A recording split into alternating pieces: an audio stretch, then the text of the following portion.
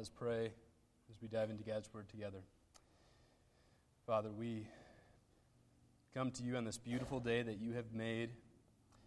We ask that you be with us tonight. God, as we open up your Word, as we discuss your truths that have been handed down to us, have been sharpened and refined through the generations in our understanding of them. God, I pray that you will bless our time, help us to walk away encouraged and challenged, all by the power of your Word. It's in Jesus' name we pray. Amen.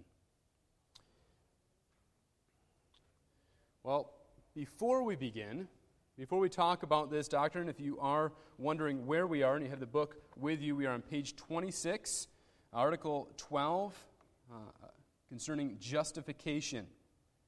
Justification. Don't be deceived by the only 4 lines there. I think it was Spurgeon who said, the shorter the text, the longer the sermon. I don't know if we'll go there tonight, but we do want to cover this the best that we can in the time that we have. Well, before we jump into the doctrine itself, I think it's helpful to begin by way of a story. There's a man, once upon a time, who was eager to live for the Lord. He had once pursued a career in law. You see, his dad was a miner. His dad was growing up and wanting something prestigious for his son, wanting his son to excel. And so he sent his son to law school. Well, one day there was a thunderstorm, and this man was knocked down, and he was terrified in the midst of the thunderstorm, away from home. And he cried out to his patron saint, St. Anne, "Help me, spare my life, and I will dedicate my life and become a monk. I'll dedicate my life to studying God's Word." Well, he was spared, and he held up his end of the bargain.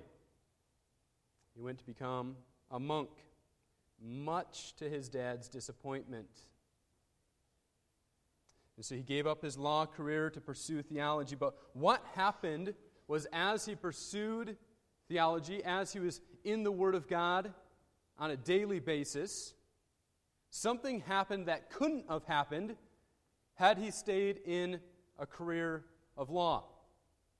You see, as he's pursuing law, he's easily distracting himself with his studies. But now, as he's studying the Bible, he's coming to grips with the fact that he is a sinner. He is a sinner and God is holy. And how can I, a sinner, ever think that I can have a right relationship with a holy God? And so this would haunt him. There were times where he would sit for hours and confess his sins to a priest. They would get annoyed with him. They'd go away. But as he went away, he couldn't help but thinking, maybe I forgot something. Maybe there's some sin in my life that I'm not thinking about, or I didn't confess right there. And so even as he took steps away, it was steps of terror. Maybe I didn't confess something that is a deep sin in my life. Maybe I'm unaware of it. Well, he thinks to himself, can there ever be peace? Can I ever be made right with God?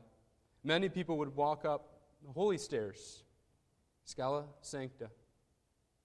It was supposed to help them on their way to salvation. He thought, maybe this will give me assurance. But as he got up to the top, he said aloud, who knows whether all of this is true? A heart that yearned for security but never found it soon became angry at God. Some of you, especially high schoolers here tonight, know exactly who I'm talking about. Talking about the life of Martin Luther. Not Martin Luther King, but who he was named after. Martin Luther was a reformer of the 16th century and the father to modern-day Lutheranism. And so this may seem strange to begin a study on doctrine here at a Baptist church talking about Martin Luther. But I think it's appropriate for two reasons. One, how much he's contributed to our own understanding of the doctrine that we're going to talk about tonight. And secondly, I think some of us, even here in this room, can relate to an insecurity about where we stand with God. And I do think what we talk about tonight, and I hope and I pray, it will give you security. It will give you assurance. It will make your heart glad in the Lord.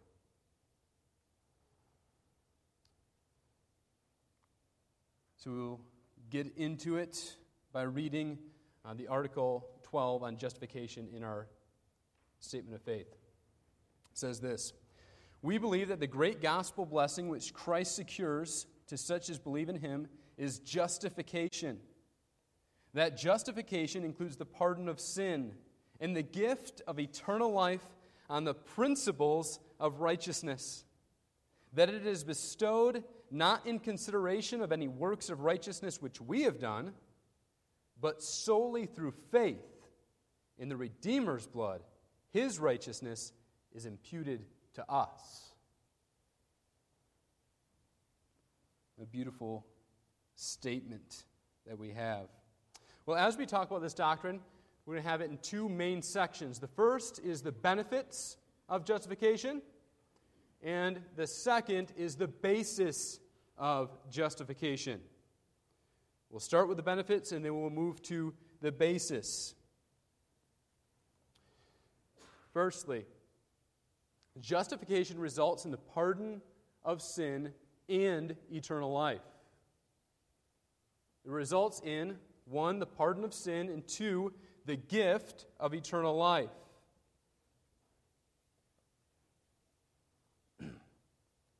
First, the pardon of sin. This is in our doctrine statement. It includes the pardon of sin. Some of us, or some of you that have heard of this idea of justification before, may have become familiar with a phrase that seems to roll off the tongue really well.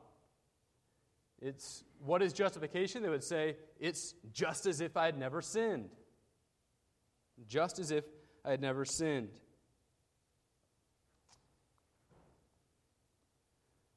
If you have your booklets with you, you can flip over, and we're going to look at a couple of these scriptures. The first is Romans 8:1. It says, "Therefore there is no condemnation for those who are in Christ Jesus." There is no condemnation. Zechariah 13:1 says it'll cleanse us from sin and uncleanliness. But what about Romans 5:1? It says we have peace with God through our Lord Jesus Christ. We have peace with God. You say that to have peace with God, it's not only us having our slates wiped clean, but we must be righteous as He is righteous.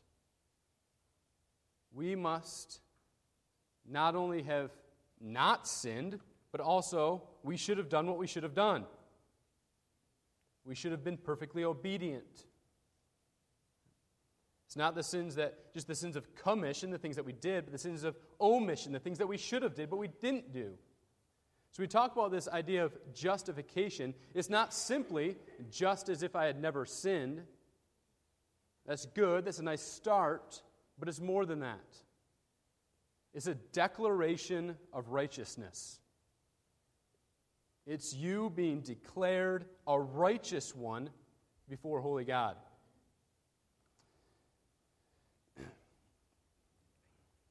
Ashley and I went to a conference this past week, and one thing that they pushed. They wanted to let everybody know about. It was scrolled all the way across the walls of the entire conference center. Was called the New City Catechism. Question 32 says this: what do justification and sanctification mean? We'll just read this justification part. It says, justification means our declared righteousness before God. Our declared righteousness before God. Very simple, succinct answer to what is justification. Just by way of continuing their plug that they plugged us. When we talk about some of these terms, when we talk about justification, sanctification, a catechism, it might seem Roman Catholic to us when we hear that term, but it can be a very helpful teaching tool to teach children these terms. Even if they're not understanding the terms at 2 years old, like ours are learning them now, it's something that will stay with them for their life. As one pastor said, it's the Velcro to which sermons stick. When you hear the word justification, immediately what comes to mind is declared righteous. I hope that's what comes to your mind continuing from this series. When we talk about things like sanctification, justification, when you hear these terms, we don't just see the word, but it brings a whole bucket load of knowledge with it. That is our hope, and that is our prayer, even in studying this out. So justification is more than just being just as if I had never sinned. It's actually being declared righteous. It is God decreeing to see us as righteous ones before Him. We'll get to that. Second is the gift of eternal life. The gift of eternal life. A sinful people can enter into the forever presence of a righteous God. You, though a sinner, can enter into the presence of a righteous God forever.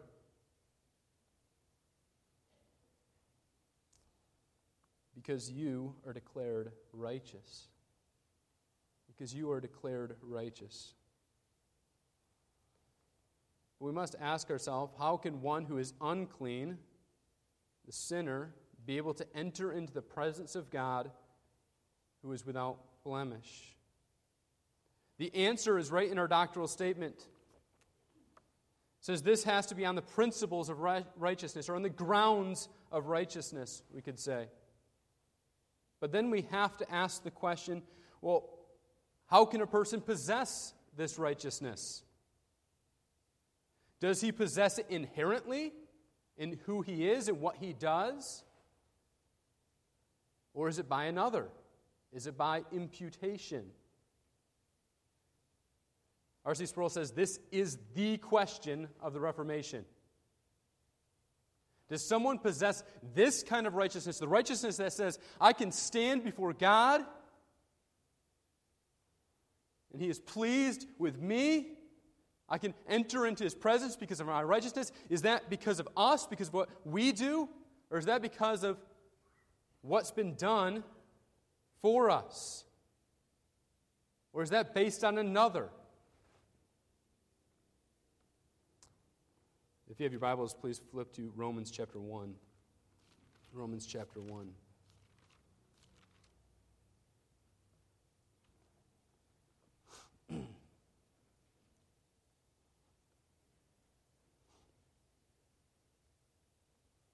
Romans chapter 1, we will start in verse 16. For I am not ashamed of the gospel, for it is the power of God for salvation to everyone who believes, to the Jew first, and also to the Greek. For in it the righteousness of God is revealed, from faith for faith, as it is written, the righteous shall live by faith. For in it the righteousness of God is revealed from faith for faith, as it is written, the righteous shall live by faith. Let's return to Luther. He says this, I greatly long to understand Paul's epistle to the Romans, and nothing stood in the way but that one expression, the justice of God. Because I took it to mean that justice, whereby God is just and deals justly in punishing the unjust. My situation was that, although an impeccable monk, I stood before God as a sinner, troubled in conscience, and I had no confidence that my merit would appease him. Therefore, I did not love a just and angry God, but rather hated and murmured against him. Yet I clung to the dear Paul and had a great yearning to know what he meant. Night and day I pondered until I saw the connection between the justice of God and the statement, the just shall live by his faith. Then I grasped that the justice of God is that righteousness by which, through grace and sheer mercy, God justifies us through faith. Thereupon, I felt myself to be reborn, and I've gone through the doors into paradise. The whole Scripture took on a new meaning. And whereas before the justice of God had filled me with hate, now it came to be inexpressibly sweet in greater love. The passage of Paul, Romans 1:17, gave me a gate into heaven. One person writing says, the awakening to the gospel was possibly triggered by Luther's reading of an obscure comment of St. Augustine, who explained that divine righteousness of what Paul speaks is not the righteousness by which God himself is righteous, but the righteousness that God gives to us by faith. This is important. God can and does declare us righteous before him. He can and does declare us righteous before him. But not because of our inherent righteousness, but because of the righteousness of another. Let me break it down for us. Look at our doctrinal statement. It says, this is bestowed not on consideration of any works which we have done, but solely through faith in the Redeemer's blood and in his righteousness imputed to us. Solely through faith. Is imputed to us, is given to us, is handed over to us. Pastor Nate, when he talked about the atonement, stole my message in a certain degree, in which he talked about having different shirts. And our sin is handed over to Jesus the moment we believe. And his righteousness, his perfection, is handed over and placed on us. So the reformers called the Great Exchange. The moment we believe, that we trust in Jesus, we are seen as perfect as Jesus was. Not because of our righteousness, not because of our inherent righteousness, not because of who we are and what we have done, but because of Jesus and what he has done. It is referred to as an alien righteousness or a foreign righteousness. Righteousness that doesn't exist in us, but one that exists in another. We're united to Jesus through faith. Faith is the uniting principle. It is this faith that is credited to us as righteousness. Let's look at all the scripture we have for this. Romans 1:17, we said it before, but we'll say it again. From faith, for faith, the righteous shall live by faith. Habakkuk 2:4, the righteous shall live by his faith. Galatians 3:11, the righteous shall live by faith. Romans 4:1-8, we'll read the whole passage. Romans 4:1-8. What shall we say was gained by Abraham, our forefather, according to the flesh? For if Abraham was justified by works, he has something to boast about, but not before God. For what does Scripture say? Abraham believed God, and it was counted to him as righteousness. Now to the one who works, his wages are not counted as a gift, but as his due. And to the one who does not work, but believes in him, who justifies the ungodly, his faith is counted as righteousness. Just as David also speaks the blessing of the one to whom God counts righteous apart from works. Blessed are those whose lawless deeds are forgiven and whose sins are covered. Blessed is the man against whom the Lord will not count his sin.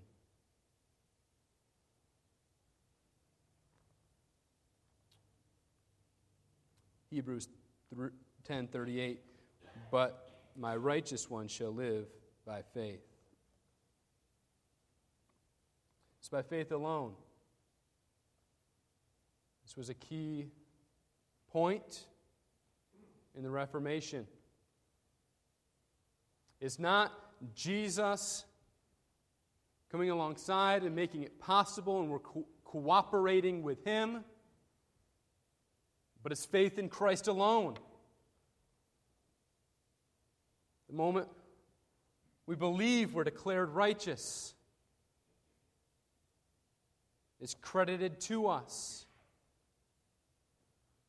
And this can have no relation with those who believe that we can do something to merit or earn our own salvation.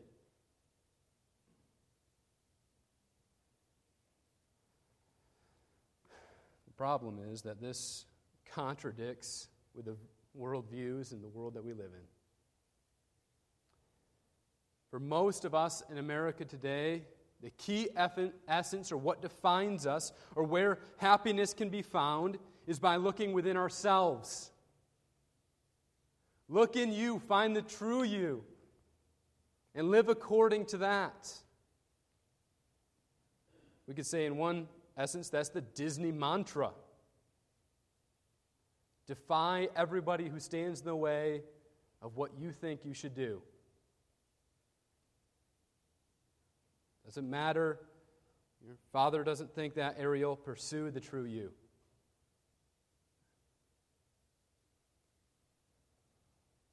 Just let it go, we could say.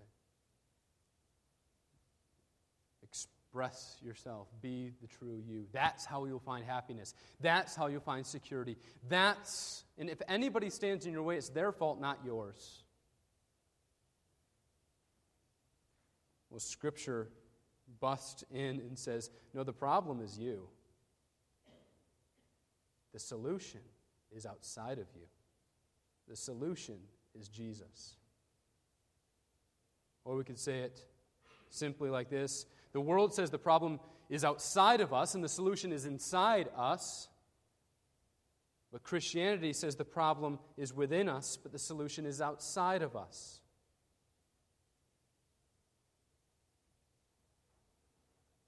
Talked a few weeks ago about the fact that we are fallen, that we are depraved,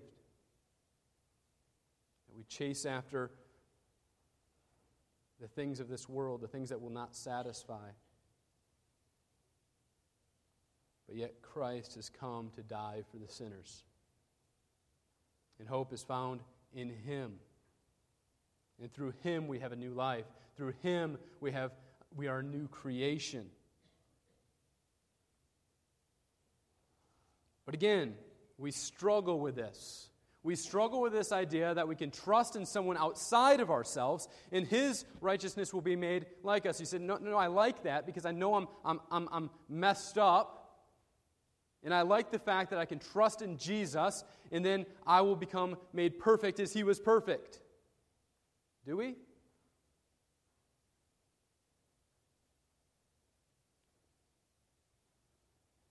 How many times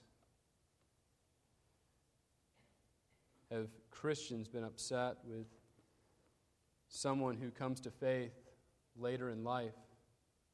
They're on their deathbed and they come to trust Jesus as their Savior, and they've lived a life of crime and a life of hating the God who made them We think, sometimes it can be easy to think, well, how can they have the same thing I have? I've lived my life serving this Jesus, and they trust in Him at the end of their life, and they're declared just as righteous. Yes, and that's a beautiful thing. And that is a beautiful thing. How easy it is for us to see the sin and the misery in other people's life, but turn a blind eye on our own. We have no hope to save ourselves. We are dependent on God. And second, if we think living for God for our whole life is a depressing and horrible way to spend our life, we don't understand what it means to live for God.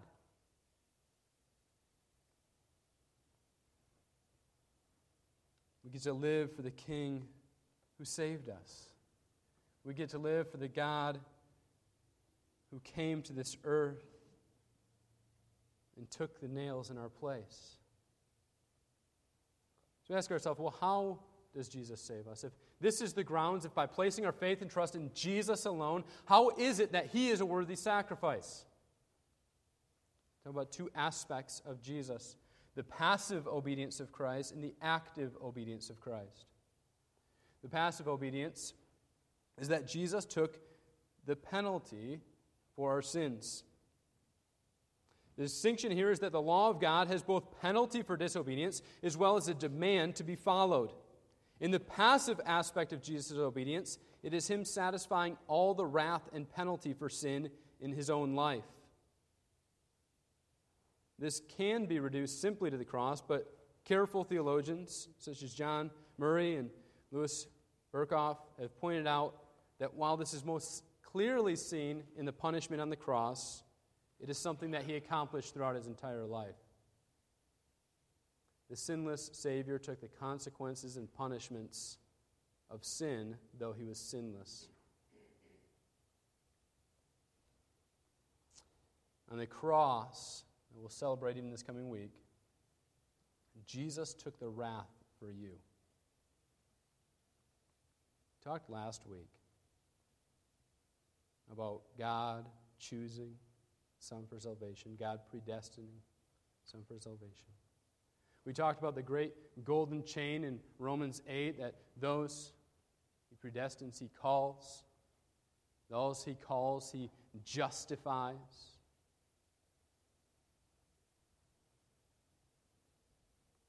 You could say, in a very real sense, in a literal sense, that Jesus, when He was walking on this earth, when the Father sent Him to this earth, He had you in mind, if you've believed. That the punishments, the abuse that He took, was Him being abused for you. That Him being nailed to the cross and God's wrath being poured out was Him taking that instead of you. How can you know that you will not endure the wrath of God in the future? Because your substitute, the one you believe in, took that wrath already. God's not going to punish you for what's already been paid for.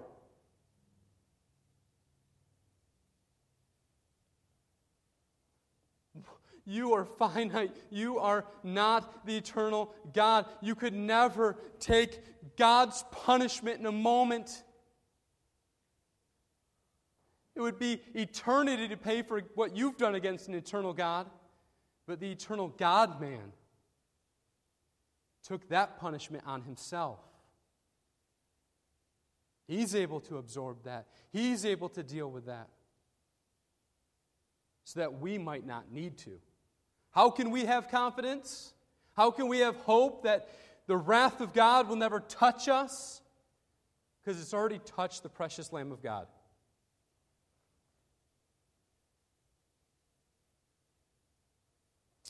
Second is the active obedience of Christ. We have the passive obedience of Christ. We have the active obedience of Christ. This is Jesus actively obeying in our place. Jesus actively obeying in our place. This is Jesus fulfilling the law of God perfectly. Have you sinned this week? Have you sinned today? The sins in this life do not determine our standing, but the perfection of Jesus is our security. It's in Him, not us. It's in our substitute that we have hope. This is why the Reformers and Martin Luther could say, Simul justus et peccator, a slogan he had throughout his ministry. At the same time, just and sinner. You inherently, you yourself, you're a sinner. Even now, even today, I hate to break it to you. If you're married, ask your spouse. You're a sinner. But at the same time, you are just and you're righteous and you're lovely and you're beautiful before the eyes of God. Why? Because you are clothed with the righteousness of Christ. At the same time, righteous and sinner. But let's not confuse this. Those God justifies, He also sanctifies. If you are a believer in Jesus Christ, if you've been washed clean, you also desire to be made clean. You also desire to be inherently righteous as He is righteous. That's not the grounds, that's not the foundation of your faith, but that is the pursuit of your life. Those two are tied.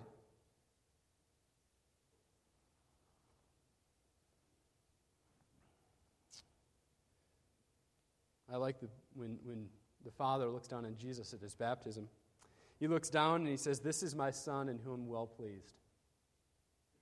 Some of us, we might think, well, of course He's pleased. Jesus was obedient. He didn't commit sins that I do.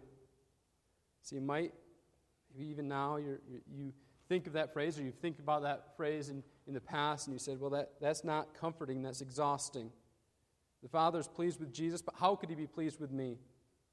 But we need to understand what Jesus was doing there. When John objected to baptizing, he says, John, you don't understand, I need to do this. I need to do this to fulfill all righteousness. Whose righteousness? Ours. I need to do this for the people I'm representing. It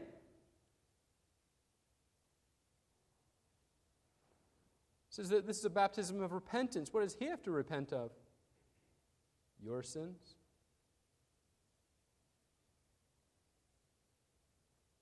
He's fulfilling the righteousness for us. He's going into the waters for us.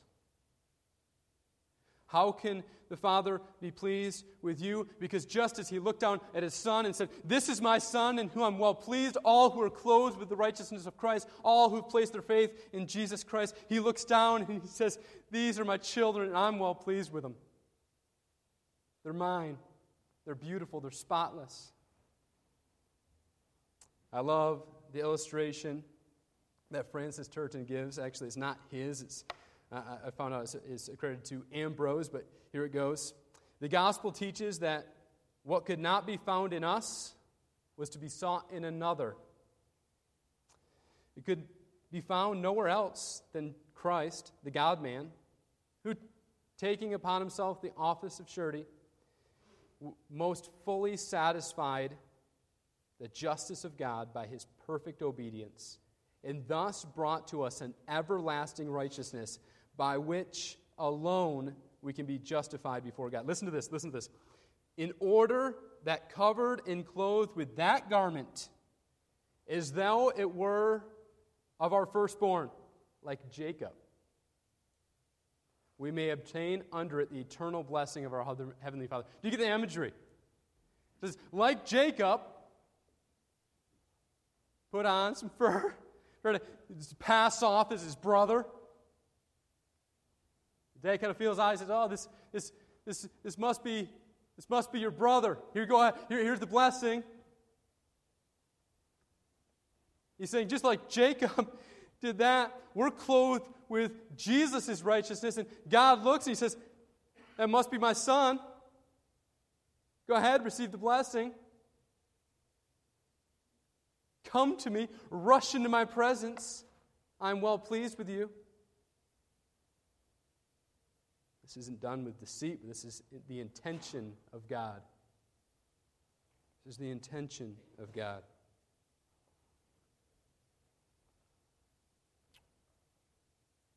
If you will bear with me for one other catechism.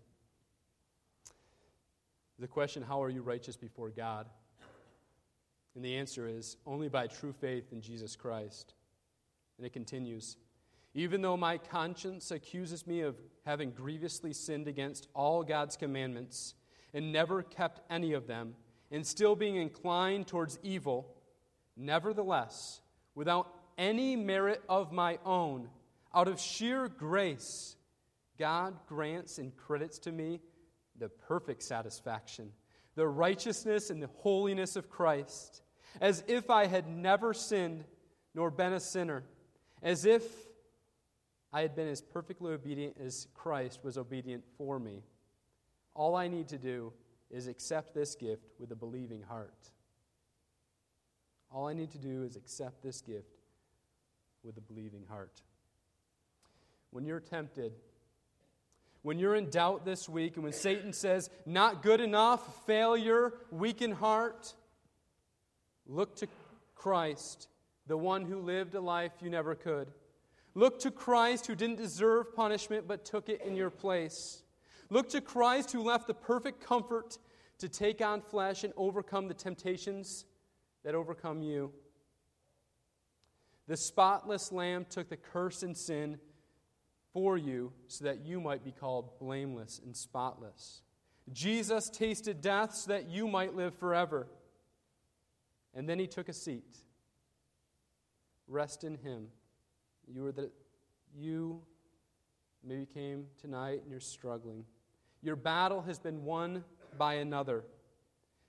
You don't need to walk stairs for assurance. You don't need one more trip to the confessional so that God will finally love you. You are truly loved by God, and you are lovely in his sight because of Jesus. Do you believe that? Is your hope built on nothing less than Jesus' blood and righteousness? If so, this week, walk in gratitude, knowing that it is finished, that he has accomplished it, that Jesus is enough. Let's pray. Dear Father, I do thank you for this beautiful doctrine of justification, that because of your Son, all who believe in him will be declared righteous. They will be seen as perfect and spotless in your sight. Not because of their works, not because of what's true with them, but because of what's true about your Son in their place. God, I thank you for your love for us. I thank you for sending your Son. I thank you for forgiving us.